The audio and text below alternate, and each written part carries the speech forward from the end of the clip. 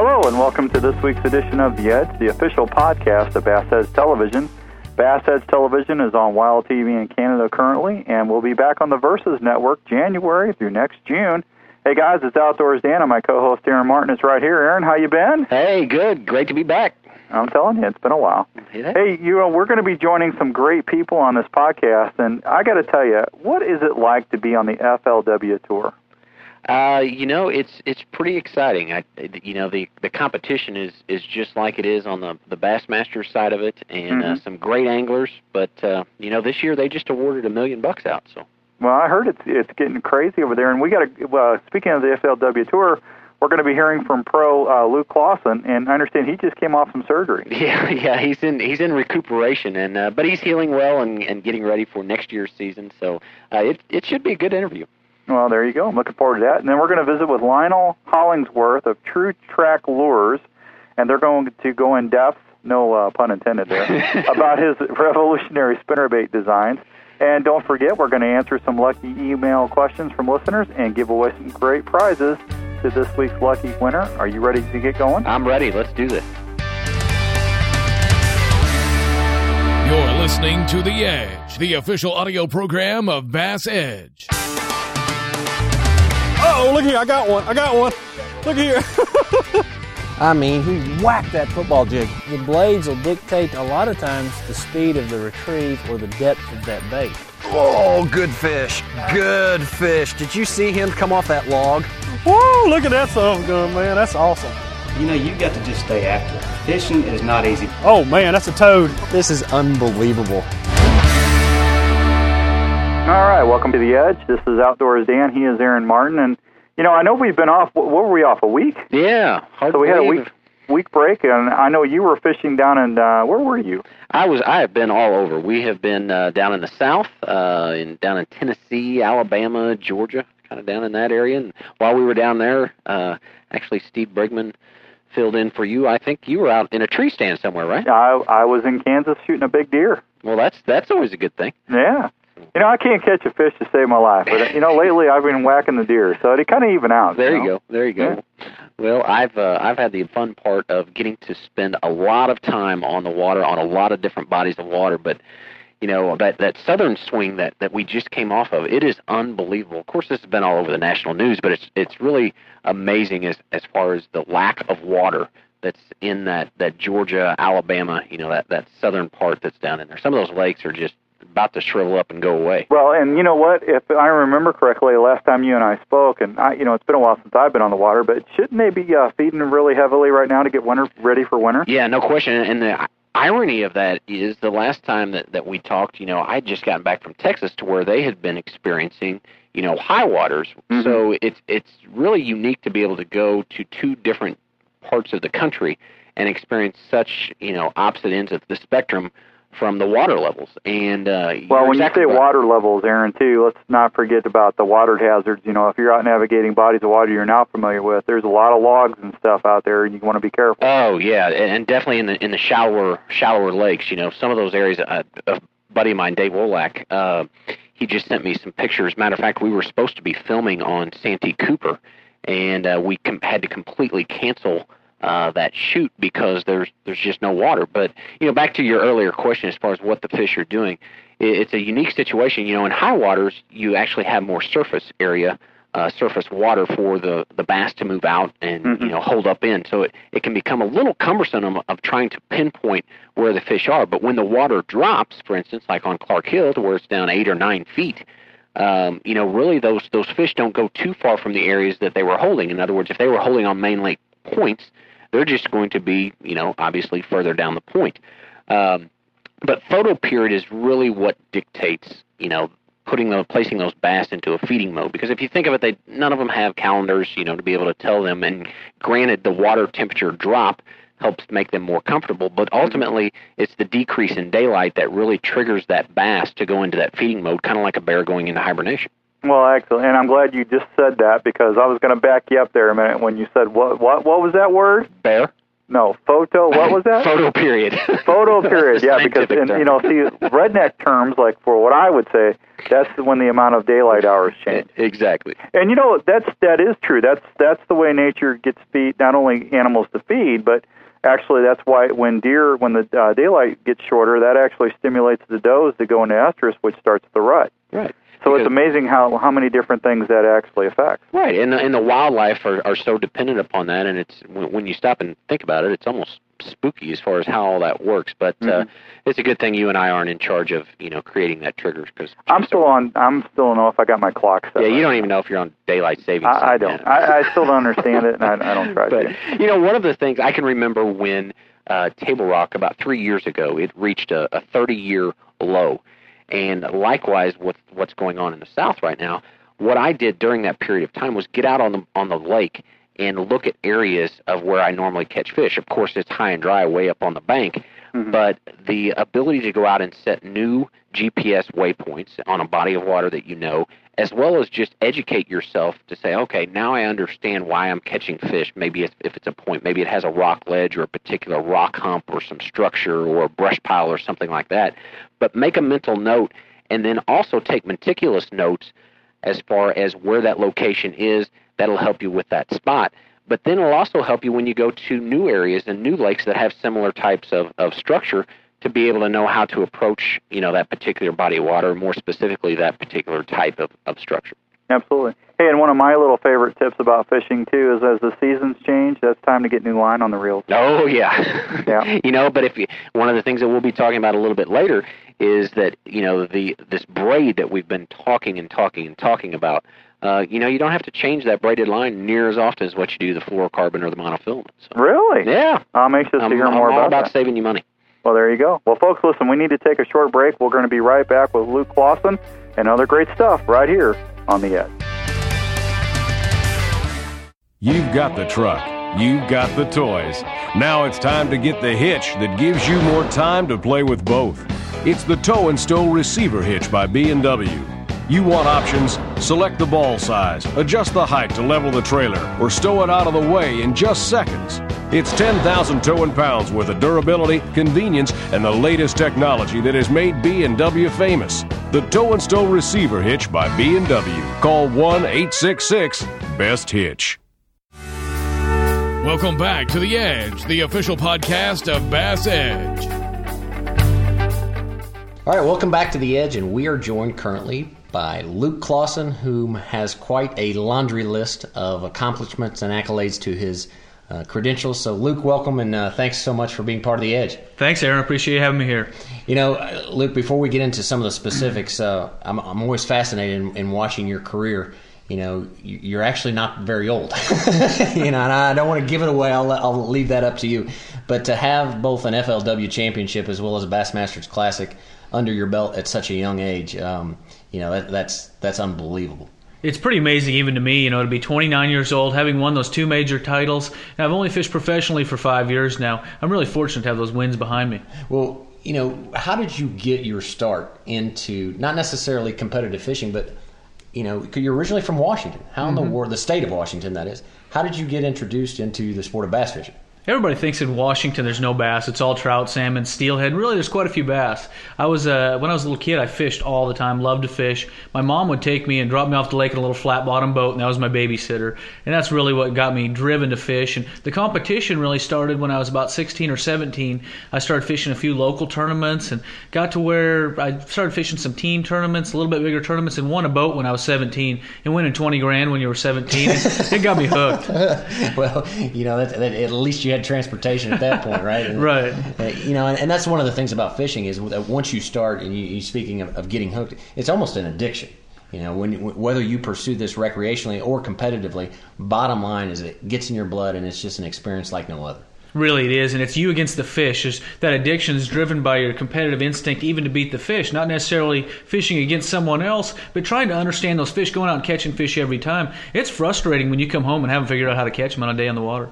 So, when you look at some of the things that you've done at such an early age, and really, I keep bringing up age, but fishing is one of those things that it doesn't matter how old you are or, what your skill set is. Bottom line, it can be enjoyed by a lot of people and a lot of different types. It doesn't matter on sex. They don't know where you live. All those things are factored out of the equation, I guess, if you will. But what do you consider to be some of the things that have helped place you at where you're at?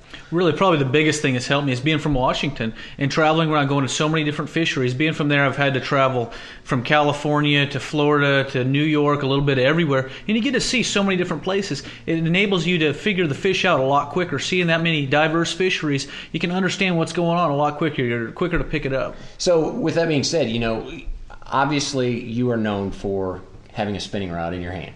And one of those techniques, which seems to have taken the U.S. by storm, and that's the shaky head. Why is that bait and that technique and presentation so effective? I think there's a couple factors that make it really effective, and it happens everywhere we go. About the shaky head, we go to places that are dirty and places you wouldn't expect to catch them on a shaky head, yet inevitably somebody does, regardless if the water's muddy, what time of year it is, somebody always catches them on it. And I think those fish have gotten so pressured now, you're casting a lot more, so you're staying away from the fish than you would be flipping.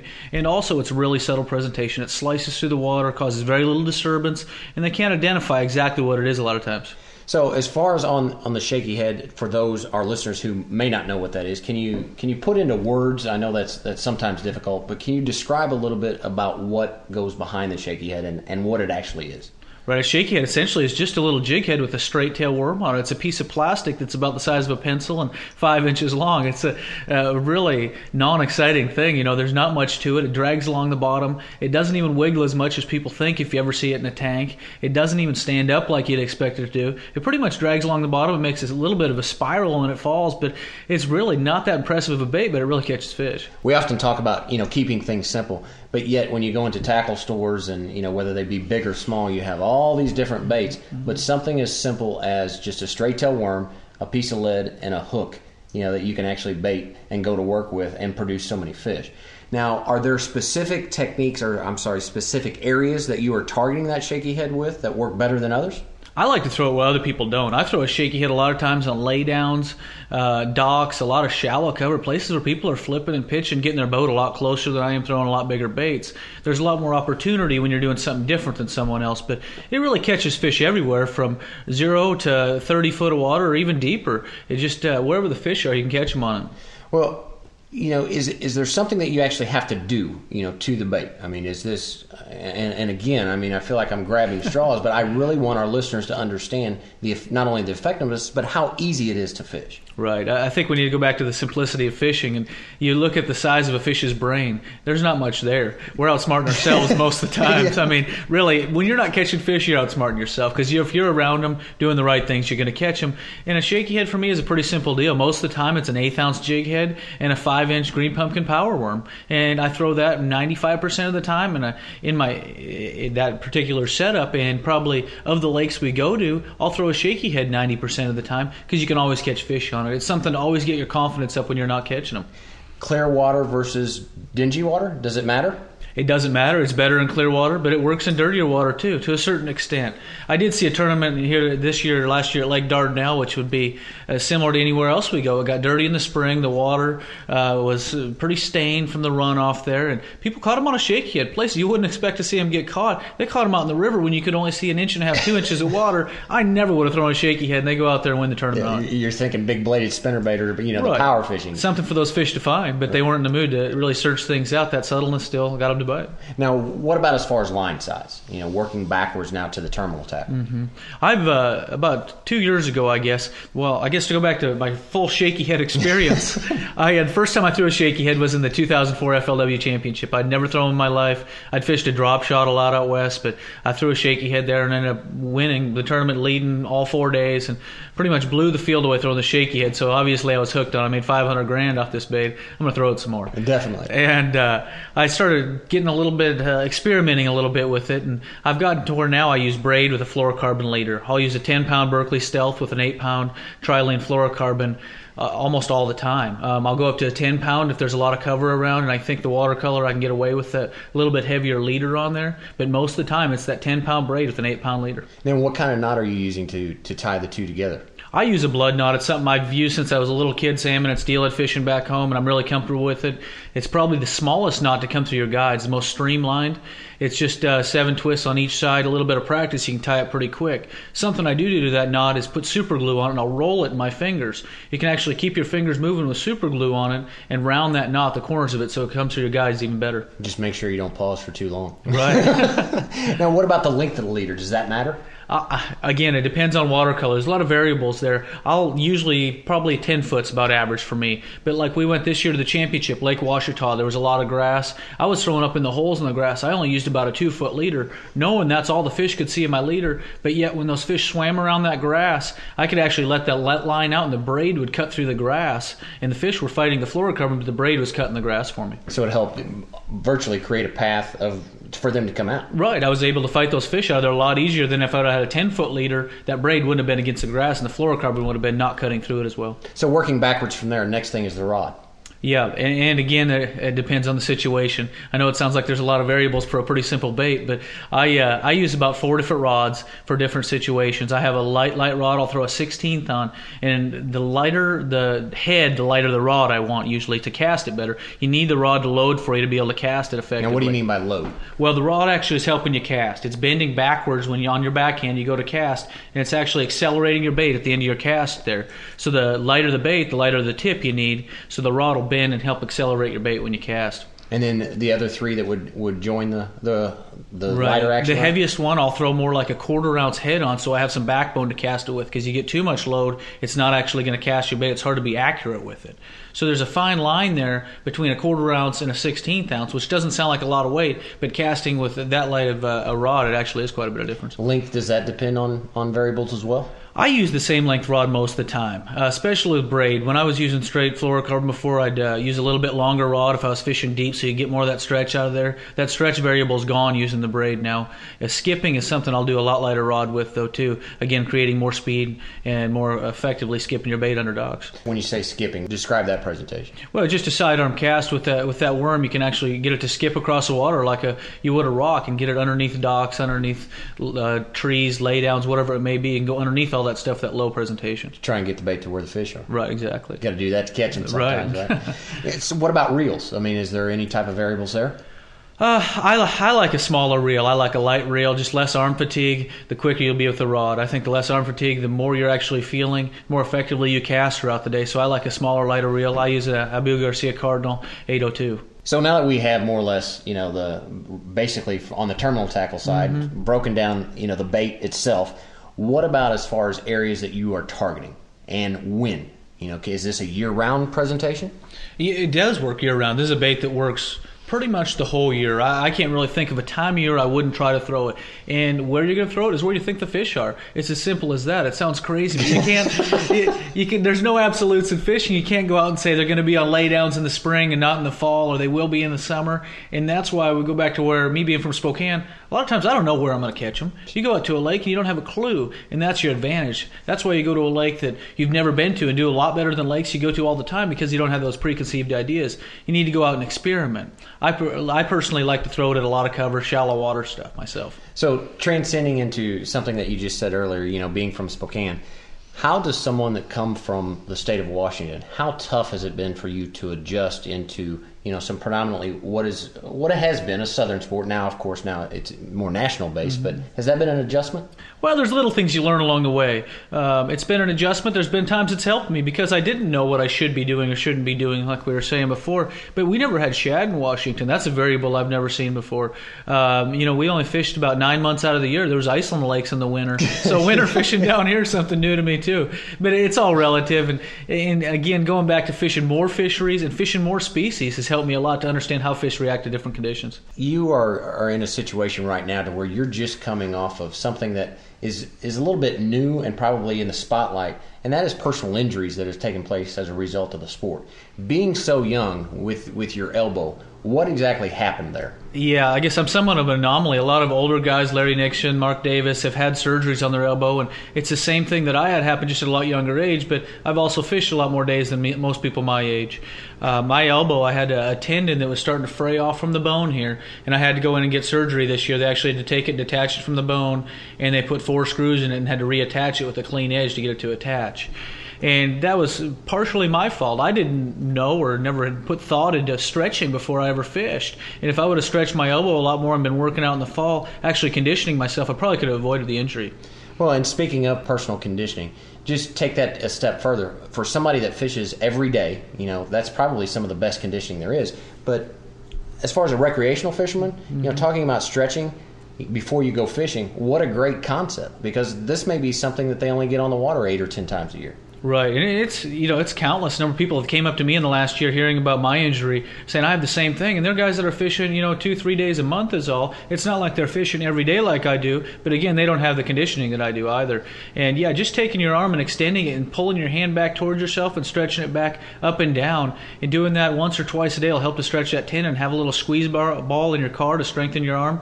You can avoid something like that. You can do that on the way to and from the lake. Yeah, 3-4 minutes a day is all you really need to do. Your arm will get tired doing much more than that. Yeah. It doesn't sound like you're doing much, but it actually wears you out a little bit. Now, are you also in the weight room, and do you have a specialized conditioning program that you do outside of just the stretching and the tension balls? I will in the future. I haven't. It's probably been a mistake. I've been going to physical therapy now for my arm, but I'm going to probably get more of a weight regimen going now to try to get every part of my body a little bit stronger here. We have so much fatigue on our backs and our stomachs and our shoulders when we're fishing, standing all day and in the rough water beating yourself up. We should take note from what's happened to a lot of the older fishermen that are having their back surgeries and shoulder and elbow and a lot of those problems that you're seeing throughout the whole fishing industry. So what's on the horizon for you now that you're recovering from an injury? I'm excited to get back fishing. I just came from a tournament here. I had to go down and work with some sponsors and seeing everybody and watching weigh in. I was pretty jazzed to get back out there and go fishing again. I'm pretty excited about getting out this spring, and hopefully I'll have a year that is pain-free. The last about a year and a half now, I've been fighting with that pain and having cortisone shots, and it's kind of been a struggle in my confidence because I was having to use a spinning rod so much. I didn't really have the option of using a lot of bait casters. I couldn't flip a 3/4 or 1 ounce weight. So hopefully I'm healthy and get back out next year, and I'd really like to take a run at Angler of the Year title. Yeah, well, it's something that you certainly can take for granted, but once you're without it, you realize how important the experience of this sport is. And one last thing in our closing minutes here. How important is confidence, regardless if you compete or not, when you approach a body of water? Confidence is huge. If you go out there and really feel like you're going to catch them, not feel like you know how you're going to catch them, but just think, I'm going to figure them out by the end of the day. Something's going to happen for me, and just let yourself go through the motions of fishing and trying to figure things out. That confidence will get stronger and stronger the more successes you have, and it'll make you a better fisherman. Well, Luke, unfortunately, we are out of time, but it has truly been a pleasure to have you here on The Edge, and you've taught us so much about shaky head and certainly clarified a lot of the issues that are out there with regards to what it is even. So thanks so much for being part of The Edge. I appreciate you having me. Aaron, I got to tell you, my favorite thing about that whole interview was about the spinning rod and reels and how he likes to use spinning tackle to catch more fish. Yeah, I mean, and Luke certainly epitomizes that description. He's a fairly young angler. I think he said he was like 28, but very, very young to have won both the Bassmasters Classic as well as the FLW Cup. That's already in his long list of accolades that he's put together as an angler. But sitting there and visiting with him concerning a spinning rod and reel, he will tell you the majority of the dollars in his success has come as a result of having that in his hands. Well, I just think it gives you more opportunities. I mean, if you downsize your baits, you can do different presentations, and with a bait caster, that always does not give you that option. Well, right, and with the popularity of bass fishing, more people picking it up, plus just the fact that these fish are more and more pressured. I think one of the reasons why that the spinning rod and reel, or this finesse technique that we like to call it, has really taken off is because before, historically, fishing came out of the South and was really spawned out of that area, and the popularity back then was power fishing. Throwing the spinner baits, throwing the crankbaits, flipping that jig, the big plastics, those type of situations. Well, now just think of how many years has passed. Fishing is relatively a newer sport. It's not like golf or something that's been around since the late 19th century, but it's something that's relatively new. And every time that you're placing a bait per se, or a spinnerbait or a crankbait, those lures in front of those fish, I can't hardly help but imagine that you're not educating those fish of what that actually is. And then to multiply that time and time again in the same day, you got to use what you can. Well, I don't know how you see this, but I think there's a resurgence or a comeback around effect on fishing right now. I remember when I was little, the big lures were like the Mep spinners and the beetle spins and stuff like that. And then as the years went by, you got into the bigger and bigger and bigger baits. And I'll be honest with you, Aaron, there's a lot of times when I can throw the smaller stuff with a spinning reel and be more productive. Oh, no question. I mean, it's definitely, you are definitely going to get increase your bites. Now, as far as size, the jury's still out a little bit. I have my own philosophy on that, and my belief is that I can catch just as big a fish on a spinning rod and reel. I proved that. I mean, when I was at Amstead fishing that open tournament, in practice I caught one that was 1023 on 8-pound test line, on a drop shot rig. I mean, my biggest bass my top 2 biggest bass have actually come on a spinning rod and reel. Now, is that because I throw that more? No, not necessarily. I don't agree with that. But it has to do with the time of years, and it has to do with areas of which you can get that bait into with a little more of a subtle presentation and get the fish to react. I think that's really what it boils down to. Oh, absolutely. Well, I want to thank Luke. That was a great segment there. Hey, folks, we need to take another quick break. When we come back, we're going to get into more stuff. And actually, I think we're heading to my favorite section of the whole podcast, the product giveaway and listener email. We'll be right back. When I'm fishing in a tournament, time is critical. I need fast, easy access to my lures. My Cook's go-to tackle system keeps my bait organized, tangle-free, and within easy reach. It installs in minutes under any deck lid, maximizing the storage space in my boat. And its durable construction lasts even through the harshest conditions. Get organized with Cook's tackle system by calling 1-888-390-8780 or online at cooksgoto.com.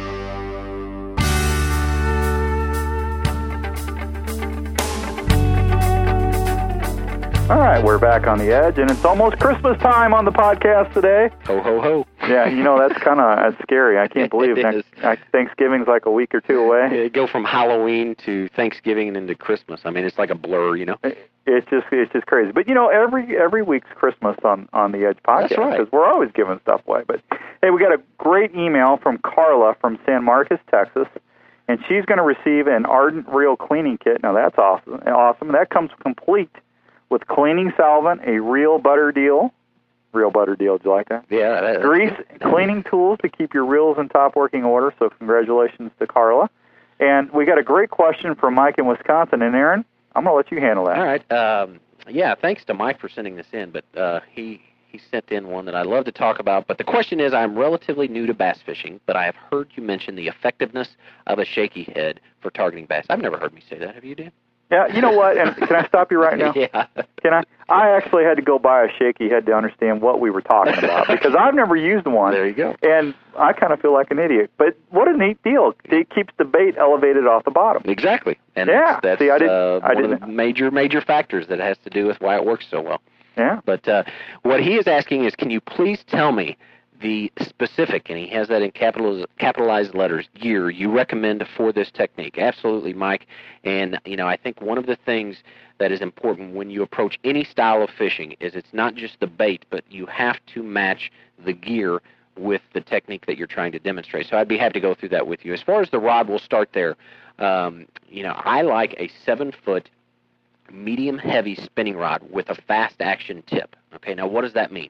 Well, the fast-action tip, this allows you to detect the subtle bites.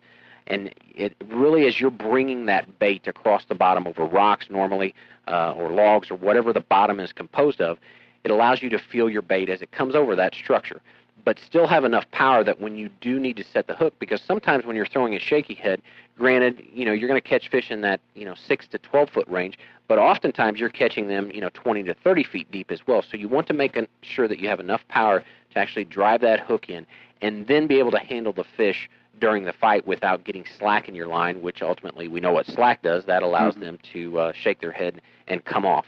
And a lot of those smallmouth and spotted bass, they are very, very aggressive once they are hooked. They want to get that hook out of their mouth. As far as the reel, I go with an Ardent S400 with a front drag. The reason I like the front drag is that allows me, if I need to make adjustments while I'm reeling, it's right there in the front. I can turn that tighter or less tight, I guess, if you will, but it also has an anti-reverse. And one of the reasons why I'm such a stickler on an anti-reverse is because on some of those reels, if you notice, after you flip that bail over and put that into a reeling position, if that reel handle or that bail allows it to back off even the slightest, whenever you set that hook, if that slack is in your rod and reel, you're only going to get a small percentage of that force translated down into the hook to drive that through that fish's mouth. So anti-reverse is a big, big key. I also like having an extra spool to keep different line size on as well for easy transition depending on the water clarity. A lot of times I'll throw that on 8-pound. Maybe I want 6-pound sometimes, but it's just nice to have that extra spool to be able to change that out very easily. As far as line, this is something that I've done new this year. This was as a result of a friend of mine, Sean Hernke, who introduced this to me. But I use 15-pound braid as the baseline and then tie, using a Uniknot, an 8-pound fluorocarbon leader. And then I just place a dab of super glue on the knot. This knot, in all this entire year that I've used it, it has never broke at the knot. It's just amazing. But what that allows to do by using that braid and that fluorocarbon leader combo, there's zero stretch with the braid, and it's ultra-sensitive, which ensures that the strike detection and a good energy transfer upon that hook set. Plus, the braid, it lasts a really, really long time before needing to be replaced, ultimately helping out on the budget. As far as the jig head, 1/8 ounce to 1/4 ounce, depending on the depths, really anything less than 12 foot.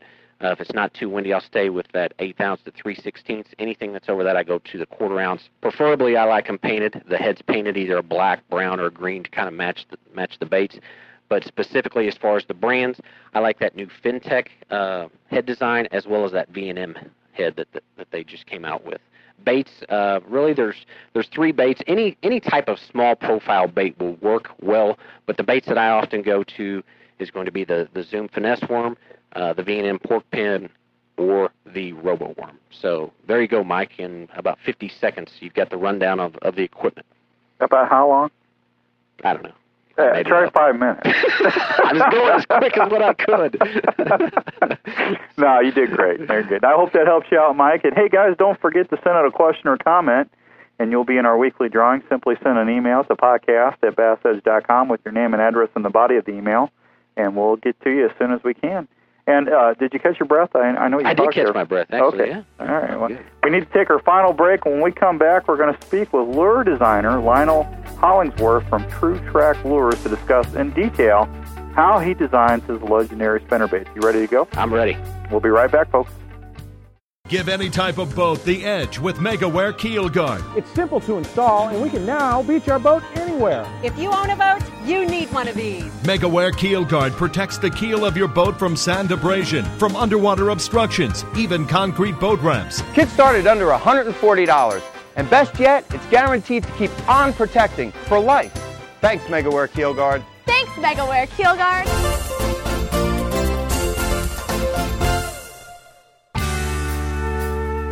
All right, welcome back to The Edge, and joining us for the next segment of our show is Mr. Lionel Hollingsworth of Trac Lures. Lionel, great to have you on The Edge. Hey, I appreciate you having me. I really do. How's it going today? Oh, it's fantastic. Anytime you get to talk about fishing and what's going on in this wonderful sport, it's a good day, right? So. It absolutely is. Absolutely is. Lionel, what amazes me is, I was first introduced to your lineup of baits, and specifically the spinnerbait that you make under the Trac label. I would say it was about 18 months ago.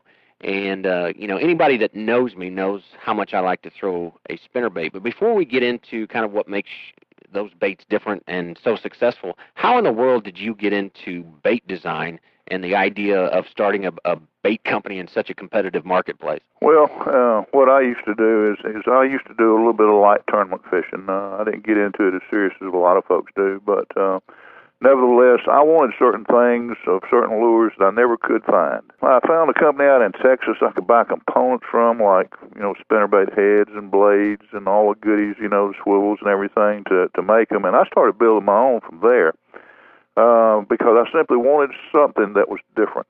And after I had done this for a little bit, I had friends of mine come by and say, boy, we'd like to buy some of these things. Well, I had a good job. I wasn't interested in getting into the tackle industry. Lord knows I was making more money at what I was doing than trying to sell fishing tackle.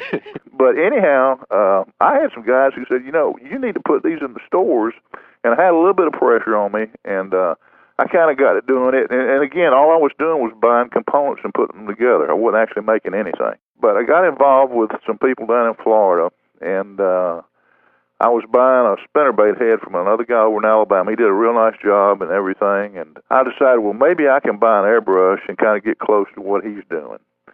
And so I took my product down to this company in Florida, and they were buying the guy's bait from Alabama. And they said, your head simply doesn't look as good as his. And that kind of hurt my feelings.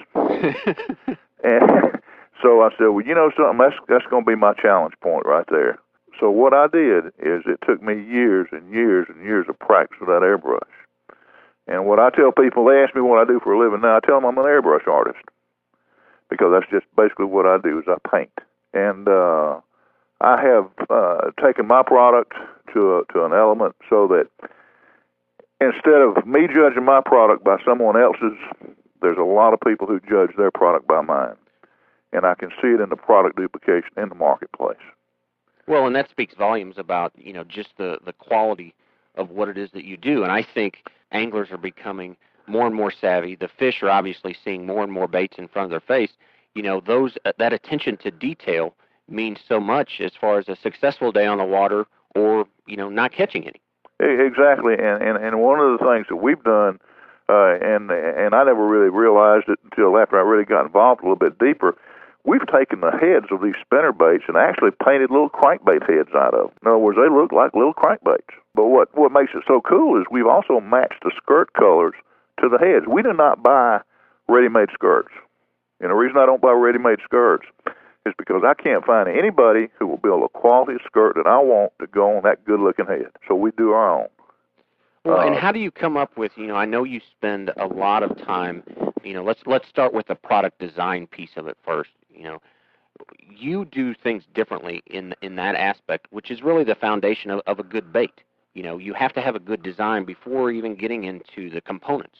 Well, what you have to do is kind of look at what Mother Nature gives you. On my business card, I put lifelike creations of nature. We've gone in and taken, for example, blueback herring, and we've matched the colors of blueback herring onto spinnerbait heads. We've taken bluegill head colors, and everything's a match. Everything's a perfect match from one to the other. And then folks will send us in things from time to time. We paint a lot of crankbaits throughout this country. People will buy them, they'll send them to us, and have us match them. And one of the most successful colors that I've done in the last 2 years is a color called a copper-nosed bluegill. We had a guy from Texas who sent us in some crankbaits, and he said, I want you to match this color, and I want you to paint these crankbaits, and I'm sending you just like it. And I saw it, and I said, shoot, I can make a spinnerbait color out of that. Well, that's been my number one selling color for 2 years. So consequently, what I do is I look at the things that has been presented to me, and I try to transpose them into what I'm doing now. And anything I can do to that lure that's going to give you just a little bit of extra flash or whatever it's going to take. A spinnerbait is an impulse item, and you've got to do something to make that fish want to take the bait. So we try to do everything we can to make it so that when that bait comes by that fish, if he's 2-3 feet away from it, if I can give you just a little glitter of something to make him come get that bait, that's what I'm trying to do.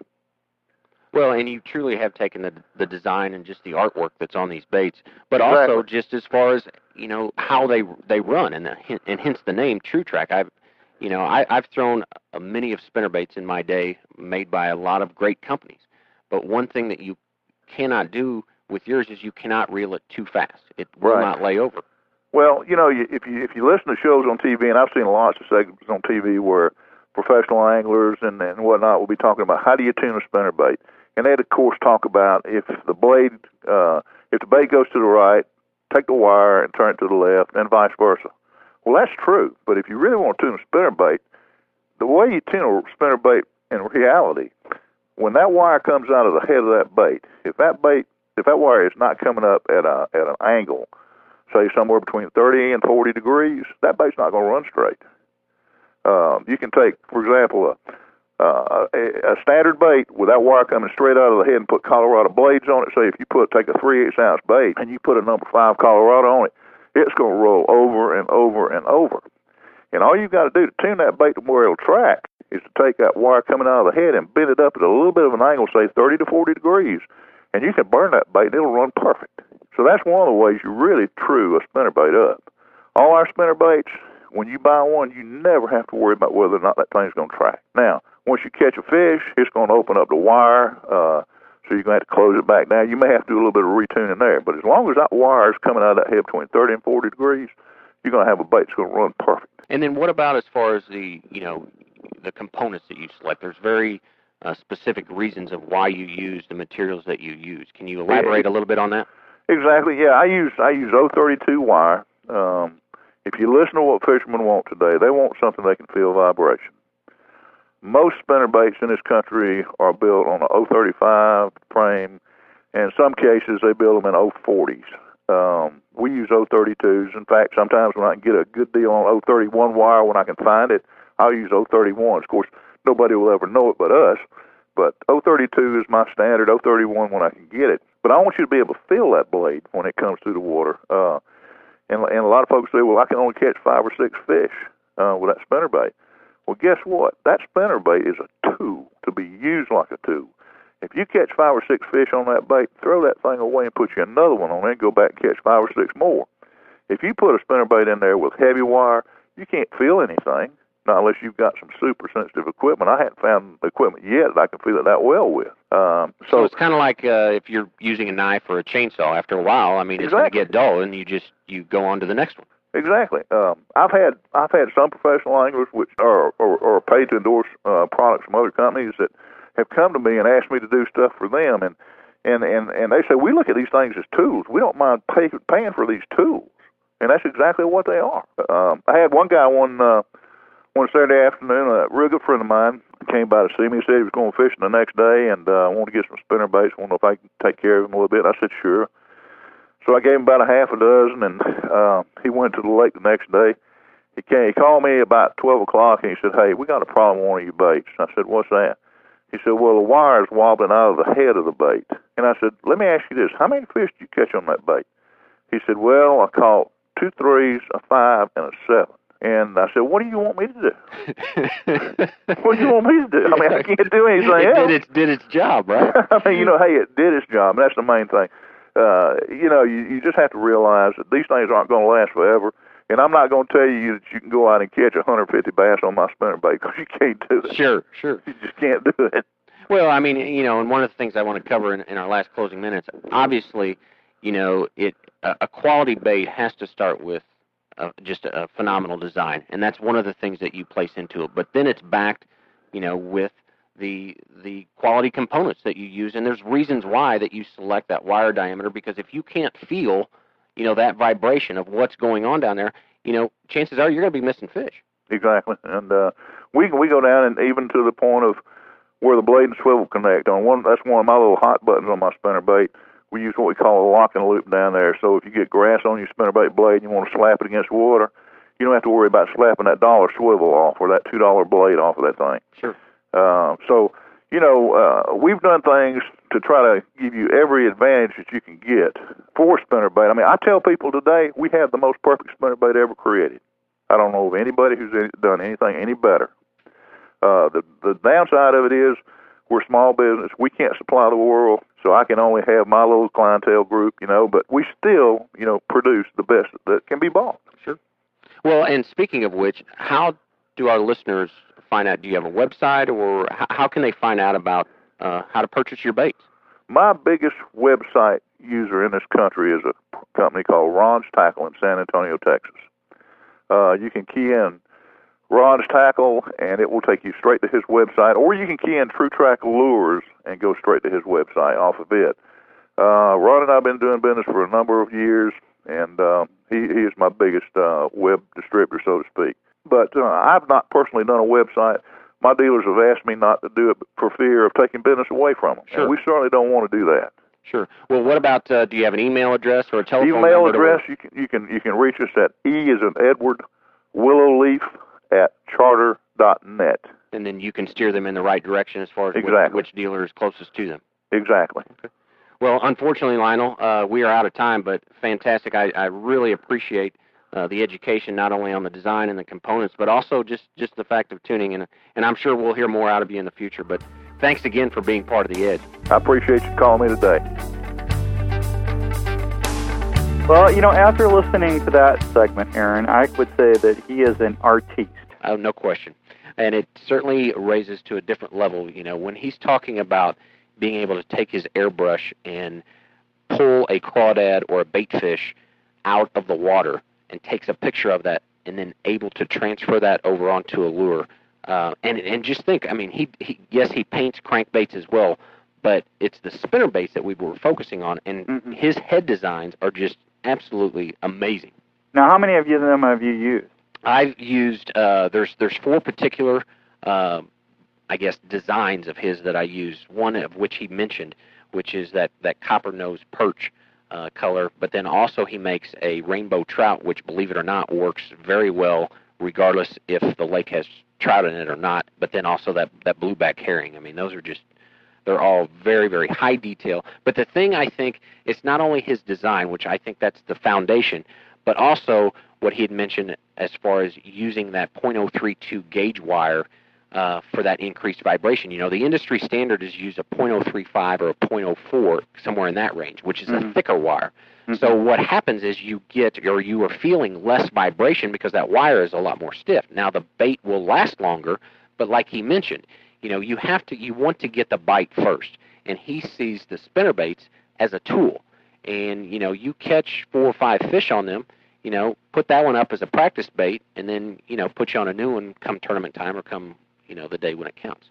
Well, I think and bottom line is you want to catch fish, and who cares if it doesn't last as long? Right, and I've thrown, anybody that knows me, jig spinnerbaits and then throwing that shaky head drop shot. Those are probably my top 3 go-to techniques. One thing that I didn't know, though, when he talked about tuning a spinnerbait, most of us think about, you look at the spinnerbait, if that wire's coming out, if you need to tune it, you're going to bend that wire to the left or right. Right. His process, though, is a lot different. He says that wire that's coming out of the lead on the end of the head, it needs to be at a 30 to 40 degree angle. If you get that tuning correct, you don't have to mess with turning it to the left or right. So, even all of us can learn something new each and every day. Oh, absolutely. And I really don't know how much less that's going to hold up than the standard anyway. Honestly, that's not that. It's a little bit of a difference to get the vibration, but I don't know if it's going to stress it that much more. I agree. What is it going to be? 1 more fish, maybe at the most, but who cares? If you catch a quality bass and it knocks the fire and bends the wire all hanging on the trophy shelf and just remember when type deal, I'll gladly give you $5 for a new one if it catches fish that good. Well, yeah, it's not like, it's almost cheaper than a gallon of gas. Exactly. So there you go. Let's just keep it in perspective. And you're definitely not going to catch any fish with gas, I'm telling you. That's right. Hey, folks, I can't believe it, but we're out of time again. I hope you enjoyed this podcast. This was truly, truly an enlightening one for me. Next week, we're going to have another great show and interviews, and once again, we'll be giving away some great stuff in the podcast giveaway section. In the meantime, be sure to visit us at www.bassedge.com. For my buddy Aaron Martin, this is Outdoors Dan, and thank you so much for listening to The Edge. This week's edition of Bass Edge's The Edge has been brought to you by B&W Trailer Hitches, Cook's Tackle Management Systems, Locker Bar Boat Security Systems, and MegaWare Keel Guard. For more information on Bass Edge, including our television show, training materials, e-newsletter, and podcast, please visit www.bassedge.com.